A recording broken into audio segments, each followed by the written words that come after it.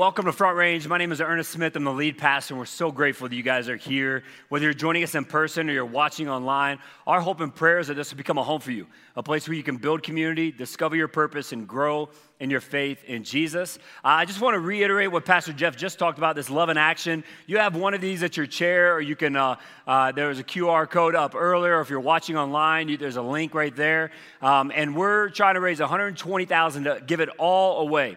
As a church, we've been able to give away over $750,000 since we started, and then it's because of things like this.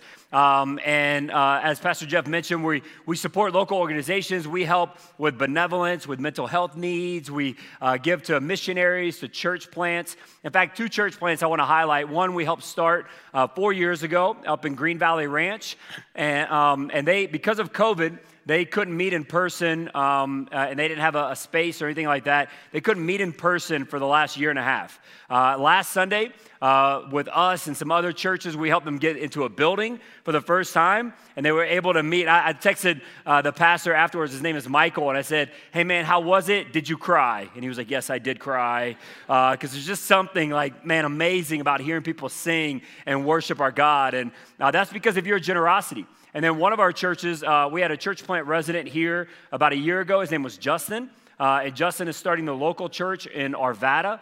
And they had their first preview service last Sunday. And it was incredible. Some of you guys actually went to it. But because of your generosity, we've been able to help the local church in a powerful way. And they officially launch in a couple months. And I'm just, man, so thankful for you guys.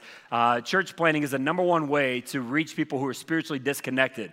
And so your willingness to give allows us to not only help with mental health here in our town, benevolence needs, missionaries, but also church plants as well. Up to this point, the goal is 120. We've raised just under 47,000, which is awesome. We got a little ways to go because we only got 2 weeks left. So be praying about what God may want you to do. You know, one of the cool things about this year is that 100% of what you give, 100% of your income can be deducted, which is crazy. We've never had that in the history of taxes and all that stuff. So there's a really huge benefit in giving right now. So, man, just ask God, hey, what do you want to do and how do you want to use me? And let's see what God wants to do through each one of us. Today, we're finishing up a series called Relational Vampires. What do vampires do? They suck the blood out of you. They suck the life out of you. What do relational vampires do? They're people in your life who suck the life out of you. We all have relational vampires in our lives. The first week, we looked at controlling people. Then we looked at needy people. Last week, we looked at hypocritical people. If you have any of those people in your life and you weren't here for one of those messages, go to our website, frontrange.org, or our app, and you can get any of those messages on demand. Today, we're going to look at probably the number one group of people that we have in our lives, and that is critical people. Before we start, let's pray. Father, we come before you, and I just thank you. I thank you, God, that you are God who knows us and sees us. God, you know exactly what each one of us is going through right now. And Father, just the conversations that I've had this morning and over the last week with individuals, there's so many of us, God, that are struggling. There's some of us in here that are struggling with mental health and thoughts of suicide. There's some of us who have just recently lost friends or family members to different things, God. And I just pray, Father, that whatever we're going through, that you would meet us right where we are. That, God, you would show up. Father, it's great to be able to sing, and it's great to be able to hear from your word and all of that, but if you don't show up, God, today was meaningless. So we need you to show up in a powerful way. Meet us where we are, God. Speak to us what you know we need. In Jesus' name, amen. All right, by show of hands, how many of you would say you know somebody in your life who has the spiritual gift of criticism? Anybody know? Yeah. So most of us, you're like, that was a spiritual gift? Not really, but whatever. If you're sitting next to someone and you've already told them the 5 things you think need to change about our church, you might have that spiritual gift of criticism. We all know people who are critical. We all know people who say things and do things with kind of a critical spirit. Maybe it's your boss, or maybe it's a family member. Maybe it's your child, maybe it's a spouse, maybe it's a friend. Well, we all have people in our lives that critique what we do, what we say, even how we think, all that. I've got those people in my life. I've got people who are critical of me, critical of our church. Ernest, you use the wrong translation. Your clothes are too tight. Your clothes aren't cool enough. The music's too loud. The music's too soft. The church is too big. The church is too small. And Ernest, what in the world are you doing with your hair? I mean, I've gotten it all. And so we all have critical people in our lives. And some of us, let's just be real honest, we have a bent toward criticism. For some of us, we find ourselves a little bit more critical than others. We kind of live by the words of the great theologian Jack Handey, who said this: before you criticize someone, walk a mile in their shoes. Sounds like great advice. He continues, that way you'll be a mile from them and you'll have their shoes. So some of you, it's kind of the advice that you live by. Others of us, we wonder, man, why are people so critical of us? Why are they always attacking me? Why do they always seem to be pointing out things in my life? And Aristotle said this. He said, to avoid criticism, do nothing, say nothing, be nothing. Now, I'm not going to criticize that quote, or I don't want to, but if you do nothing, say nothing, and be nothing, then you're going to be criticized for being a lazy bum. Right, so but the principle is true. He's saying if you're breathing, if you're alive, check right now, you're breathing, then you're going to be criticized. It's just a fact of life. But for some of us, that criticism is wreaking havoc in some of our relationships. For some of us, we have a parent who's incredibly critical of everything that we do. And they may mean well, they love us and all of that, and you can even get outside of their home and they still are going to judge you and tell you what you need to do differently. For some of us, we're being really critical in our marriage, and our spouse is feeling that. For others of us, we have critical coworkers, and we walk into our workspace, and man, it's really hard to find joy. It's really hard to find, a little bit of hope for where we work because there's people around us that are so critical. For others of us, we struggle with being more critical toward one child than another child. For many of us, criticism is wreaking havoc in our lives. And for some of us, we're going into this Thanksgiving week dreading the Thanksgiving table because we have to be around certain people that we don't want to be around or that impact us or that are going to say something about us or to us, and we're dreading that. So how do you respond to critical people? I mean, how do you love and respond well to those who constantly seem to come at you about different things? Let me give you 4 things. How do you respond to critical people? Number 1, sometimes you don't respond. Sometimes you don't respond. This isn't easy for me. This isn't my natural bent. My natural bent is if somebody comes after me, somebody says something negative to me, I want to go 12 rounds with them. I want to introduce them to Jesus real fast. That's my natural tendency, is to get very defensive and aggressive with that individual. But there's so many times where people are critical of something, and you just got to go, man, it's not worth it. It's not even worth a response to that person. I love what this passage says in Proverbs chapter 19. If you have your Bibles, you can turn there with me. If you don't have a Bible, man, and you need one, we'd love to get you one. If you go to our Connections tent right outside as you're heading toward your car, we have Bibles there. Or if you download the Bible app, it's a great resource. Proverbs 19, verse 11, it says this: a person's wisdom yields patience. It is to one's glory to overlook an offense. A person's wisdom yields patience. What does that mean? Well, that term, wisdom yields patience, literally means to defer one's anger. What is the person angry about? They're angry about somebody saying something, doing something, being critical to them. They've offended them in some way. And it's saying that wisdom is to defer your anger. Then it continues and it says it's one's glory. It's your bragging rights. It's what you can be proud of, is to overlook an offense, to pass over an offense. It doesn't say that you always forget it. It doesn't say that the person doesn't deserve consequences, but it says that as a human being, and especially those of us who are followers of Christ, that we are called to live at a higher level. Like, we're not called to stoop to that level of somebody else that's being critical in nature. We're to rise above that. Like, the Holy Spirit fills us up, and instead of stooping down to the level of the world and of people around us, we're to rise above it and go, no, I'm going to pass over that. I'm going to look past that. So how do you respond to critical people? Sometimes you don't respond. Now, for the next two, I'm going to invite up a buddy of mine, and I'm inviting him up because, one, he's got a gift to communicate, but two, he's walked through criticism in his life, and I've seen how he's responded well to some of that criticism, and then also he's the guy that inspires my hair. So do me a favor, welcome up Tommy Jones to the stage. Does it look all right? It's looking way better than mine. No, that's not true. Well, when Ernest first asked me to join him for this message and he told me the topic, I thought, is he going to use me as the example of the critical person? Is that what's going on here? And so just to be that kind of person, I went ahead and made a list of about 83 things that Ernest needs to change as the pastor of Front Range. But then it turns out that's not what we're doing here, so maybe we'll get to that some other time. Anyhow, if sometimes you don't respond to criticism, there are other times where you have to respond carefully. There are other times where you have to respond carefully. There are situations when not responding is not an option, like somebody wanting to read you a list in public in front of the entire church. Criticism that maybe challenges a position you've been placed in, some sort of authority that you've been given by God, whether at work or at home or in the community, or maybe that criticism is happening in front of others, it's happening in public. Sometimes those type of situations, it demands that we respond carefully. And we have a good example of that in Judges. In chapter 8, we pick up the story of Gideon.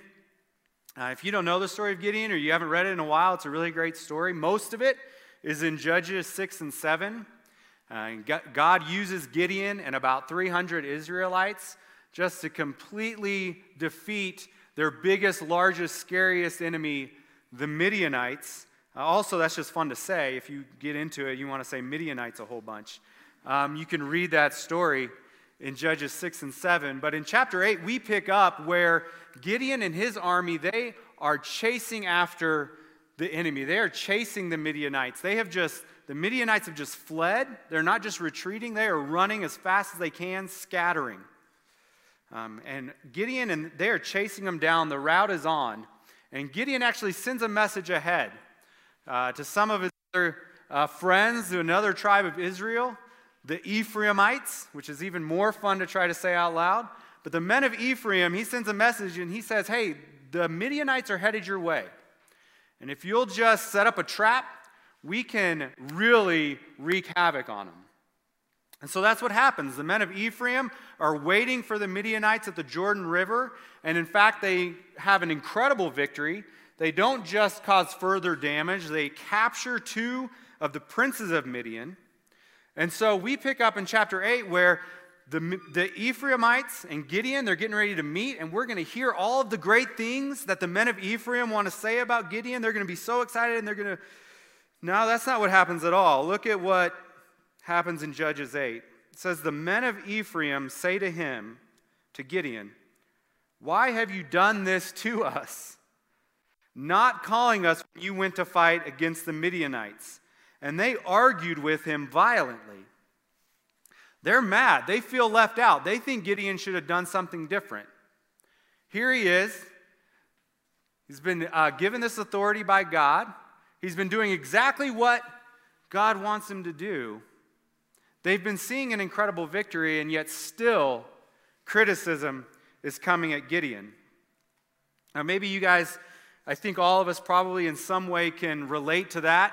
Maybe you're a business owner, you try to run your business the way you think God wants you to, but still there's criticism. Maybe you're a parent trying to parent the way God wants you to, and there's still criticism. Maybe you're a teacher and you have to deal with those parents who think they're doing such a great job, and you have to deal with their criticism. But there are areas in our lives where we deal with that, where we feel like we're doing what God wants us to do, and we're seeing the fruit of it, and yet still there's criticism. And so Gideon, in this situation, he responds carefully. Look at what he says in verses 2 and 3. He said to them, what have I now done compared to you? Is not the gleaning of Ephraim better than the grape harvest of Abiezer? Now, I don't know what that means. I have very little context for growing grapes. I don't know what it means, but it's in the Bible, so that part must be true. It says, God handed over to you Oreb and Zeb, the two princes of Midian. What was I able to do compared to you? And when he said this, their anger against him subsided. So Gideon's responding carefully. What did he actually do? What can we see? Well, a couple of things he didn't do that I think are real important. He didn't apologize, right? Because he knew he was doing what God wanted him to do. So he didn't say, oh, I'm so sorry. I should have done that differently. No, he didn't do that. He didn't make excuses. What, you didn't get the message? I sent one earlier. It was a pigeon with it tied around the neck. It didn't get there in time. No, he didn't do that. And he also didn't respond to them in like manner. He didn't respond violently back and argue with them. But instead, he just answered calmly and confidently. He tried to diffuse the situation. Right? He said, look what you guys did. Look at the role you played. You were an important part of what's going on here. And then he really tried to get them included in the work. There was still stuff to do. They had more battles to fight. And from this point on, Ephraim went with him. So it worked out well. And so we can learn from that, right? We can see that. Listen, if I know that I'm doing what God wants me to do, and I know that this criticism is a threat to that, it's a threat to what God is doing, then I need to respond carefully. And I can be confident. And we can try to diffuse the situation. We don't have to escalate it. Now, hopefully, maybe they'll change and they'll come with us. But maybe not. I don't know. That's up to them, not us. But we're going to keep going forward. We're going to respond carefully and then keep doing the thing that God has called us to do, to respond well in the face of criticism, to respond carefully. Now, so far, we've seen how to respond to negative criticism. Right? We've looked at sometimes you don't respond, and other times you respond carefully, but not all criticism is negative. And so at times, you have to listen and you have to make a change. Honestly, that's the most difficult one. Right? We don't want to do that at all. No one likes to be criticized. We default just to getting defensive, to getting our feelings hurt. But not all criticism is bad. Not all criticism is wrong. Some criticism can be helpful. Let me give you an example. When I was 18, I went off to college. And I didn't just go off to college. I went a good 9-10 hours away to a different state, a whole different place. And I got there, and man, I just started living my best life. I mean, I was eating whatever I wanted to eat, whenever I wanted to, going to sleep whenever I wanted to go to sleep, going to class when I felt like going to class, and I was just having a great time. It was going wonderful as far as I could tell until about the middle of October when my phone rang. And I pick up the phone, and on the other end of the line is my dad, and in a very stern, a very measured, but a very firm tone, he suggested, put it that way, he suggested that perhaps it would be a good idea if, after this conversation, I picked up the phone and called my mom, who I had not spoken to since August, so a good 2 months. I had just not spoken to her at all. I had decided that I didn't really need those relationships anymore. And so that was really good advice, right? That was helpful advice for me to know how to deal with my relationships. That was helpful criticism. Right? You should be doing something different. You should be doing better. Proverbs 15 shows us how to respond to that type of criticism. In Proverbs 15, in verses 31 and 32, this is what it says. It says, "One who listens to life-giving rebukes will be at home among the wise. Anyone who ignores discipline despises himself, but whoever listens to correction acquires good sense." This is what my father was doing for me. I needed some life-giving rebukes in that moment because I was not doing a very good job in my relationship as a son. Right? Criticism can be life-giving. especially when it's someone who we trust as wise. My dad was trying to help me in that. Criticism can also bring discipline. Now, not the kind of discipline where they're trying to control your behavior, but more the type of discipline where the person in the criticism is trying to help you with your self-discipline, right? What are your choices? Are they good or are they bad? And if it's a bad choice, I'm going to challenge your bad decision. You should talk to your mom on the phone. That was a challenge. And the point here is that if we don't answer that type of criticism, what we're actually doing is just hurting ourselves. We're despising ourselves. In Proverbs, the scripture tells us, don't despise yourself, just despite the critic. The last thing is that criticism can lead to correction. The idea behind helpful criticism is that you will need less criticism in the future. Right? Scripture says that you'll acquire good sense. In the last year or so, I've gone through the process of teaching a teenager to drive. Anyone else had to teach a teenager to drive recently? Yeah. It's a miracle we're here, isn't it? Let's be honest, right? It's harrowing, frightening experience, but we made it. Congratulations. At first, as I was teaching my teenager to drive, I had to be right there in that seat. Right? I had to be right next to him with almost constant criticism. No, it's the other pedal, that's the brake, that's the accelerator. No, you got to use the other one. Use the brake. Please use the brake. No, that's neutral. You got it in neutral. No matter how hard you press, it's not going anywhere. Let's put it in reverse. Careful. Here we go. All right, but as we logged those hours, painstaking as it was, my criticism diminished, right? I needed less and less instruction, less and less criticism as Caroline learned and listened and grew. And now she's a pretty good driver. In fact, I was in the car with her yesterday. And for the most part, I could just sit there quietly. And when I started to give criticism, that was really more about me than it was about her. Right? She was doing fine. I just couldn't help myself. I had to criticize something. I'm her dad. That's how it goes, right? Now, so how do you handle criticism from people who are trying to help? Well, if you ignore it, like Proverbs says, if we ignore it, you're going to end up with a car that has a bumper tied on with string and a brake light that's red duct tape, right? But if you listen and you learn, you acquire good sense, you grow, and eventually you need less and less of that criticism. Even if it comes sometimes and the critic can't help themselves, you need it less and less.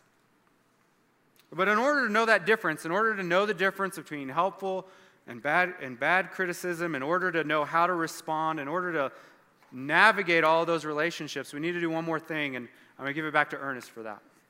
Thanks, Tommy.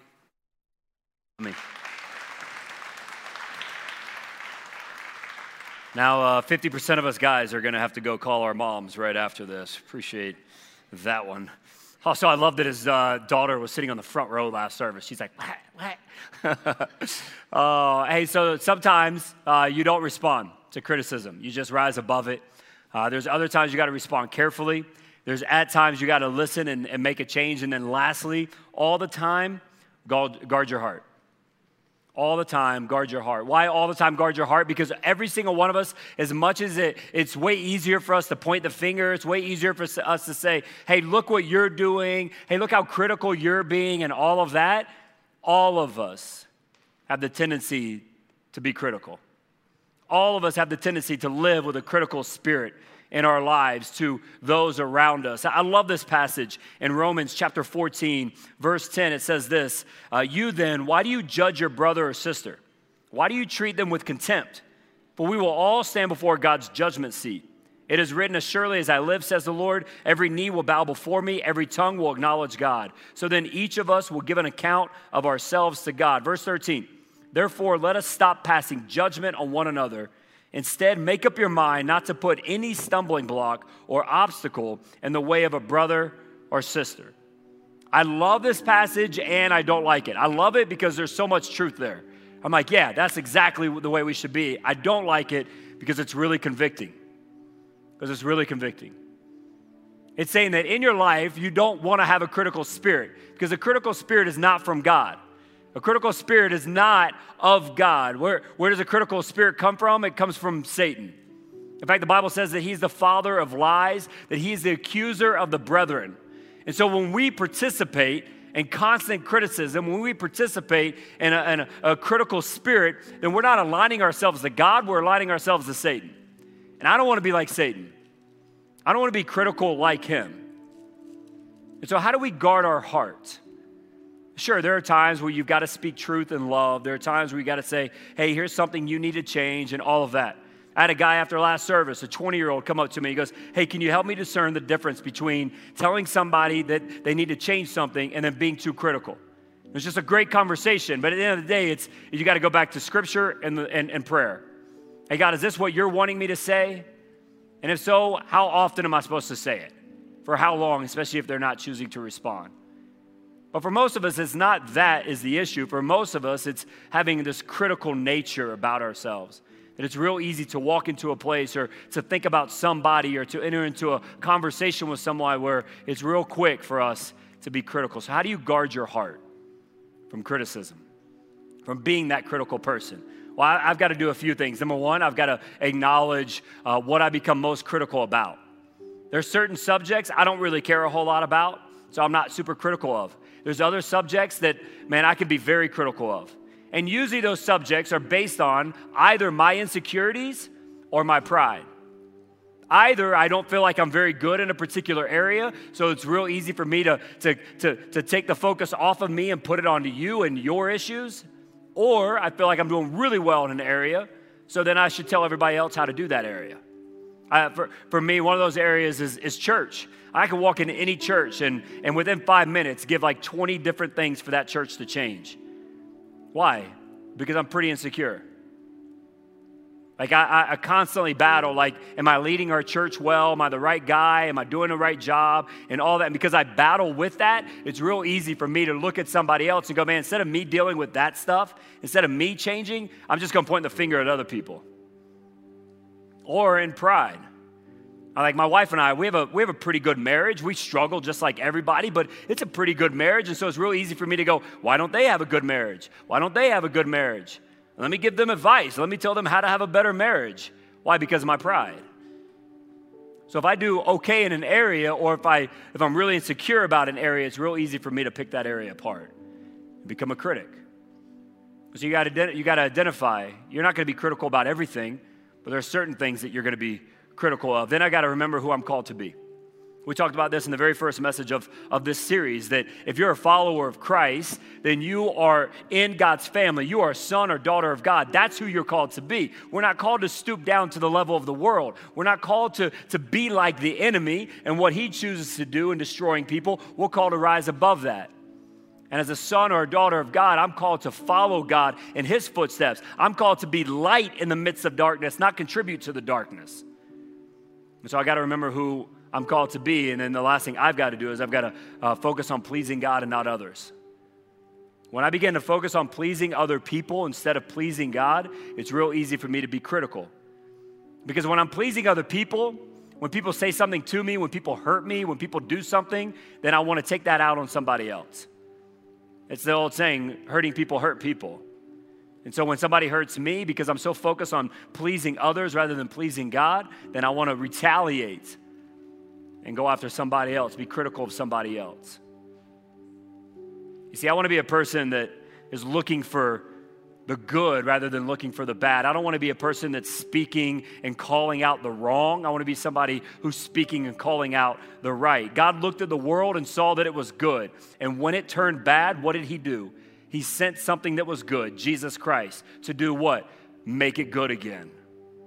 That's what we're called to do as believers. To use our voice, to use our words, to speak life, truth, grace. So how do you respond to critical people? Sometimes you don't. Just let it go. In the words of the great theologian Elsa, let it go. Sometimes there's some moments where you've got to carefully respond. God, help me in this situation. Give me the right words. And at times, you've got to listen and make changes. There are people in your life that love you. And the only way we grow sometimes is through truth being spoken to us, over us. But all the time, guard your heart. May we not allow the pain that other people have caused us, the pain that other critics have caused us, to turn us into critical people. You've got to be able to speak truth to a spouse or to your kid or to your parent. You've got to be able to speak truth. You got to discern when it's speaking truth with grace and love and because you care about that person, and it's just being critical of them. You just have a critical spirit. When you and I live in this tension, when we fall more on the side of that grace and that truth and saying, God, I want to be a light. I want to call out the good. I want to call out what's right. And God can use us to draw others to himself. People look at our lives, they're like, man, I want to be like that person. Tell me more. God will use us to bring light into the midst of the darkness, to draw people to himself. May you and I not be critical people. May we be people led by the Spirit, speaking life and truth. Let's pray. Father, we come before you, and I thank you so much for this conversation. Because, God, there's all of us. We've all walked through criticism of other people. We all have people in our lives right now. Some of us are dreading Thanksgiving because we know we're going to be sitting in a house or at a table with somebody who's really critical. We're just tired of it. So God, help us to know when we need to just let it go, just not respond, rise above it. Help us to let us know if we need to respond carefully. We need to address the situation. Help us to know if we need to listen and make a change. If there's something this person's saying that is true that you're trying to get our attention on. But God, all the time, may we guard our hearts. May we be people of life, people of love and of grace and of truth. And God, we know this whole conversation really starts with us first realizing what you have said to us. That yet while we were still sinners, you could have reamed us. You could have said all the things about us. And yet what you did is you sent your son to die for us. To die on the cross for our sins, to pay the penalty that we deserve to pay. But you didn't stay dead. You rose from the dead 3 days later to show your power over death and over sin. And God, there are some of us who came into this place, or some of us who are watching online right now, that if we're being real honest, we'd say, man, Ernest, walking into this place, I felt spiritually disconnected. Maybe I accepted Christ a while ago, but I've been kind of doing it on my own, maybe because of the pain of others, the pain of our circumstance, whatever we've been walking through, man, I'm doing it by myself right now. Or maybe we've never given our lives to Christ. And God is saying, come home today. Just come home. You don't have to have it all figured out. You're still probably going to have some doubts and some questions, and that's okay. As a church, we walk with you in all of that. If you'd say, man, Ernest, I feel spiritually disconnected right now, I want you to know God's saying, come home. He died for you so that you can be in a relationship with him. So if that's you, with every head bowed and eyes closed, if you'd say, I came into this place feeling spiritually disconnected, but man, I want to give my life to Christ, or I want to recommit my life to Christ, I want to come home. I just want you to raise a hand. I know who I'm praying for. Amen. Amen. Father, thank you for these individuals. If you're watching online, you can just simply text the word follow to the number on the screen. I want you to know that God sees you. God knows your name. He knows what you're walking through. And he loves you. He loves you deeply. And Father, I pray that you would speak that and show that to them right now. No matter what they're walking through, what they're dealing with, the guilt, the shame, the hurt, the pain, God, that you would show up. Speak your love into their life right now. And God, for all of us, I pray you would tell us what we're to do next. Tell us what we're to do with this conversation. How we're to respond to the criticism that we're going to receive even this week. We know that we kind of walk through trials as we hear them. As we talk about them, we know that we're going to experience it. So tell us what we're to do, how we're to respond. And may we be people that guard our hearts from criticism, from being the critical people. Instead, may we live by your Spirit, shine your light. In Jesus' name.